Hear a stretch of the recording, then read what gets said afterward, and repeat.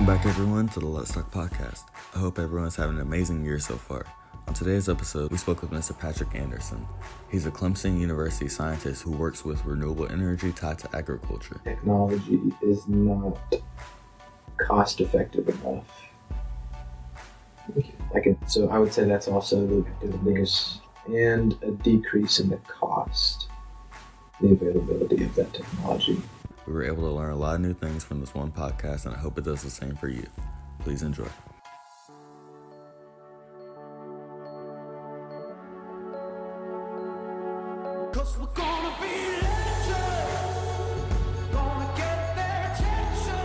Welcome back, everybody, to the Let's Talk podcast. I'm your co-host, Timothy Edwards. And I'm your other co-host, Kalen Williams. And today we're joined with Mr. Patrick Anderson. He's a scientist here at Clemson University. Thank you, sir, for joining us. Absolutely, my pleasure. And so all we want to do today is you are into some crazy stuff that we have absolutely no idea about. We would love if you just share some of your favorite aspects about it, like just what got you kind of to this point. Yeah. Okay, so one of the first things I do is I work a federal grant project in agriculture for energy efficiency. So it's for the whole state of South Carolina. It's like $1.3 million project. And basically, I go around the state and I'm a consultant for farmers. So the number one commodity in South Carolina is actually poultry. Wow. So yeah, that's the biggest. That's the biggest industry in our state is Chick-fil-A, Zaxby's, Chipotle, right? All the chicken. So anyways, it's a really big deal. There's a lot of farms, a whole lot of chicken and turkey is grown here. But a lot of the buildings that they're grown in are very out of date.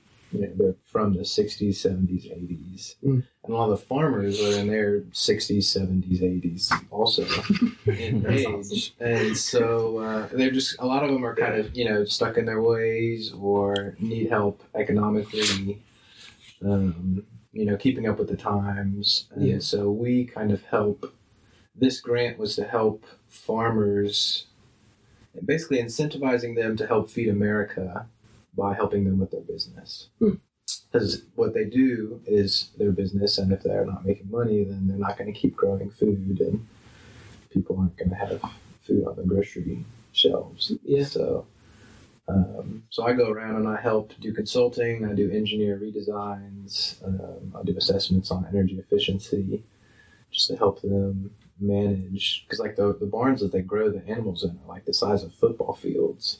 And sometimes they'll have like 10 barns on their property, and so they're growing millions and millions of cows, or maybe it's a greenhouse. They're growing food. So and energy efficiency is big because climate control is really important for these buildings. They want to have the right temperature for the animals, which changes throughout the animal's life. So, when they're young, you want to keep them really warm. But then when they're big, they're putting off a ton of heat. So you got to try to keep them cool.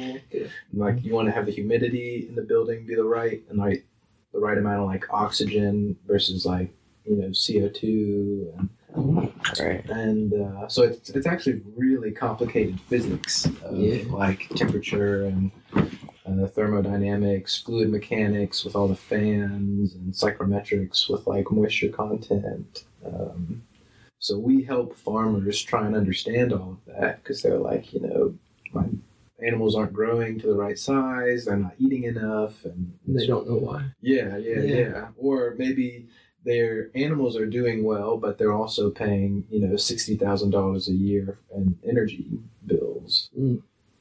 Which is totally eroding their profit margin. Yeah. Right. So they have all these, not necessarily extra buildings, but they have all this, use of land, and they have all this use of energy and obviously capital. So their profit margins are going down, and they just need to be brought up with the times to be able to. I get that. Awesome. I have a question, but if only there was a way to just minimize that to maybe one building, that would just be great. But some of the practical logistics of all that physics is more difficult. The economy of scale it's like a kind of a delicate balance. So it's sometimes easier and cheaper to have 10 medium-sized barns rather than like two massive barns. And so, do you work a lot with like solar energy, or is that kind of what's your take on? So I don't, for the job, I don't work with solar energy. Yeah. We just work on having efficient equipment and making sure that the equipment is managed well and it's used the way it's supposed to be. Okay. Some of my research, I actually work with photovoltaics, with like the drones and the satellites that I was telling you about. That's actually what I'm writing right now. Is I just finished a big 2-year project on looking at this big what-if analysis of what if we just covered every single barn in the state with solar panels. Yeah. Completely. And not just... So most solar energy research is done from what's called the demand side, which means the person purchasing energy, they're demanding it. And then they're the customer or consumer. And the person who's supplying it is called supply side management. So you have kind of two sides, the supplier and the consumer. Yeah. And almost all renewable energy research is done on the demand side of just how can the customer negate their energy use with renewable energy, which is good. Yeah. But it's kind of lopsided because you have these companies that are producing all of this energy, and what if we could essentially upscale the demand side so that you don't just have solar energy on your house, but these, Duke Energy or Blue Ridge Electric or, any of these cooperatives, what if they had these big solar farms and they could just pump out electricity from the sun or, from the wind or whatever renewable energy you're looking at.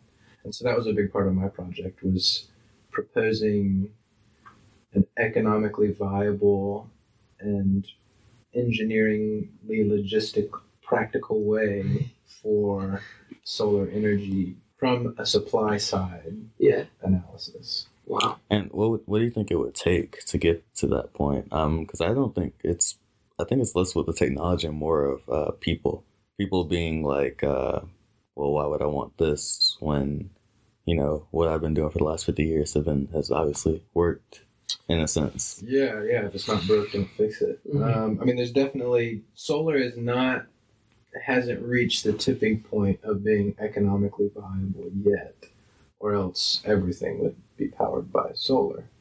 I think in our generation we'll get there, but I think one of the reasons it's not is because the technology to do so is so expensive, and the infrastructure that's already in place is really cheap. Like natural gas power plants can create and transport and distribute electricity way cheaper than solar. So it literally doesn't make sense yet. From an economic standpoint, it's like, why would I pay more money to do something different when what I have is working? Unless like renewable energy is super important to you and that's enough of a priority that you're willing to like pay to save the environment. But most people, for their businesses, they just can't afford that luxury. Not from an environment standpoint. Like, let's say the environment wasn't affected by any fossil fuels whatsoever, and let's say that solar was able to get to a price low enough for like the, I guess, quote unquote, average consumer or farmer to use, and like it was the same price as fossil fuels, let's say. Like, would fossil fuels or would solar win in the short term or long term? Like in that instance, like let's say like all the, because I don't want to say short term or long term. Like the reason why I said let's say the environment wasn't effective is because obviously in the long term we want solar and renewable energy. Right. But let's say the environment wasn't affected in the price. Like what would be the economics of that? Would like renewable energy win, or would it? In the long term, or anytime you can cut out the transportation, you're going to improve efficiency. So whether you're like growing your own food in your own backyard instead of transporting stuff from all over the world, like obviously distribution decreases efficiency. So if you could have your own needs met and become self-sustainable, then that would win. Right. So I think that if it came down to them being the same price, to me it would be a no-brainer to say, okay, I'm going to have solar panels on my roof, and then my house supplies its own energy to meet the needs that I want. Does that answer your question? Yeah, I understand. Yeah, it's just yeah. I was just because I mean, right now it's obvious that fossil fuels will win in the short term, but in the long term we have to switch to completely renewable energy type deal. Well, it's always inconvenient to change something. Yes, especially our whole method of electricity. Yeah. When you've spent so many resources, you have infrastructure in place that works. It takes a ton of time and money to completely change that. Because you're talking about like manufacturing plants, you're talking about jobs, you're talking about like whole careers. You're talking about billions of dollars. I mean, like if you look at like cities all over the world back when like textile manufacturing and like you have coal mines, like towns and cities that grew up around, some kind of infrastructure or industry, and then that kind of goes away. And eventually the town just dies because it's not supporting itself. Yeah. Where do you think we're headed, like global wise, like economically wise, and like food wise? Because I saw something a little while ago, and it's crazy because it's true that I think it's like the entire world's population, not comfortably, of course, but could fit in Texas, and like all the world's food for those people could be grown in Brazil. Wow. So everything else is, I mean, not wasted land, but it's like... Well, I mean, you're definitely dealing with some serious issues where no one really wants to grow their own food, but at the same time, everyone wants to eat whatever they want, whenever they want, wherever they want, however they want. And so it's difficult. Like, in a day, you probably eat food from pretty much every continent. Whether it's a vegetable from, Mexico, or flour from Canada, or potatoes from Africa, just whatever it may be, it's your food's transported thousands of miles. And if you walk into Publix or Walmart, you're going to have stickers and they'll just say product of the country they're from. Yeah. And so you have all these different like food classifications of like, well, these tomatoes were grown here, but they were harvested at a different season of their life. And a lot of times now, like produce is harvested before it's even ripe, and they have hormones sprayed on them so that they continue to like be living and grow to ripeness and maturity, even though it's technically dead because it's already been plucked from the ground or the plant or whatever, so that by the time it gets to you, it's fresh, even though it's dead. And so you have all this like kind of weird things. Like the other day, I went down to this like local food market, this little corner stand, and it's like locally grown produce, and the closest thing they had, like the spatial distribution of where they were growing stuff from, was like, I think Florida was the closest place. They had some watermelon from Florida. I was like, this is all like quote unquote local. And they were like, well, it changes on the season, and we don't have a lot of good distributors right now that are local. And I was like, that's such a relative term though, because when I think local, I'm like, oh, like this was grown like in a 5 mile radius, or this county, right by John the farmer down. Florida's like how many hundreds of miles away? So I think it's interesting how it's changing, because you're going to have to increase the efficiency of resources and the amount of land. You have to get more food from it to meet the same demands and more of the growing population, and it's increasing high maintenance. If you could change some simple things, what do you think you would do, or at least kind of go in that direction to increase that efficiency, like you're talking about? Or some like main things, I mean. With the food industry? Yes, let's stick it. Yeah. That's a good question. I don't really know. I mean, I think in a kind of romanticized way, I think it would be better if a lot of people grew more of their own food. Yeah. Not be dependent on corporations. Yeah, I mean, I don't think it's reasonable to expect everyone to... I mean, I know there's some, like, limitations because, like, we're not going to go back to being, like, pioneers where we, like, build our own houses and make our own clothes and grow our own food. But I think there is some benefit to like just having a garden or like having some chickens that like lay eggs. Like they're super low maintenance. Yeah. But I think it can be very eye-opening to learn that, oh, my potato came from the ground and I dug it up and it was covered in dirt and like little worms. And so once I bring the potato inside and I wash it, if it falls on the kitchen floor, that doesn't mean you throw it away because it literally was dug out of the ground. And so just little stuff like that, or even like just like the mental health that comes from like being outside and getting your hands dirty, or like being around animals and being in nature. Like, I don't know, I think there's a lot of intangible benefits to just like a lot of things that it hands-on pretty much where you're the one out there doing it and trying it and experiencing the whole process. Like the potato, like you had to go out, like make sure the land was fine, water it every now and again, plant it. If you spent everything. 6 or 8 months growing that potato, you're going to appreciate it a lot more than one that you haven't. Right. One at Chick-fil-A.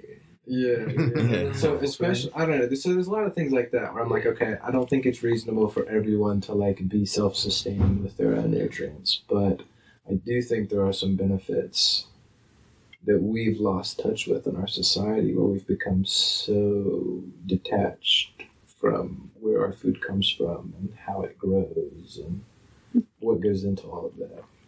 I have just one last question for you, and I don't think, I mean, you might have been asked it before. I've never heard anyone phrase it this way, but what would you say is the biggest asset of renewable energy, and also what's like the biggest liability? And then like a third would be like, what's the biggest leap are you seeing like nowadays where we're going towards a fully sustainable world, run by wind and solar and things like that, and hydropower and all that. What's the biggest asset? What's the biggest liability of solar? And then what's like the biggest leaps are you seeing? The biggest asset of renewable energy is the lack of cost. The lack of cost of fuel, because access to those resources is free if it's available. Obviously you don't have the sun shining at night, or on cloudy days. So there's some limitations. So I would say the limitations of renewable energy is availability. And then the cost of the capital is still very expensive. I don't think the technology's there. That's not true. The technology is there, but the production of that technology is not cost effective enough. So I would say that's also the biggest jump that we're seeing. Mm-hmm. To answer the third part of that question is, I think, seeing an increase in technology's effectiveness and a decrease in the cost, the availability of that technology. That's it. You think we're making progress? Yeah, big strides. Tesla. Yeah. I mean, I think in our generation we will have huge strides of renewable. Seeing it where factories completely fuel themselves, neighborhoods fuel themselves. Clemson's building power plants right now. They're not renewable, and the good thing is some legislation, like most states, will mandate that a rural cooperative or an energy provider meets 3% of its total capacity with renewable, and so they're kind of forcing it along, making people think, okay, how could we do this? How would we do this? How should we? And I think that's helping. Cool. That's great. Hey, thank you. Thank you so much for your time. Yeah. I feel like we could keep picking your brain. Oh, yeah. I could. Come back on another day. I could talk about this all the time, but you're obviously working on a huge project. You just finished up and things, and I'm trying to probably getting some other stuff. Trying to get published, and it's agonizing. Well, thank you, we hope the best Mr. Anderson. Yeah, absolutely. Good luck with that. And I hope you just get those strides, and hope to see a whole bunch of solar panels on every single farm in South Carolina. Thanks, man. Thank you. Thank you. All right, I'm your co-host, Timothy Edward. And I'm your co-host, Caleb Williams. Thank you all for listening. Goodbye.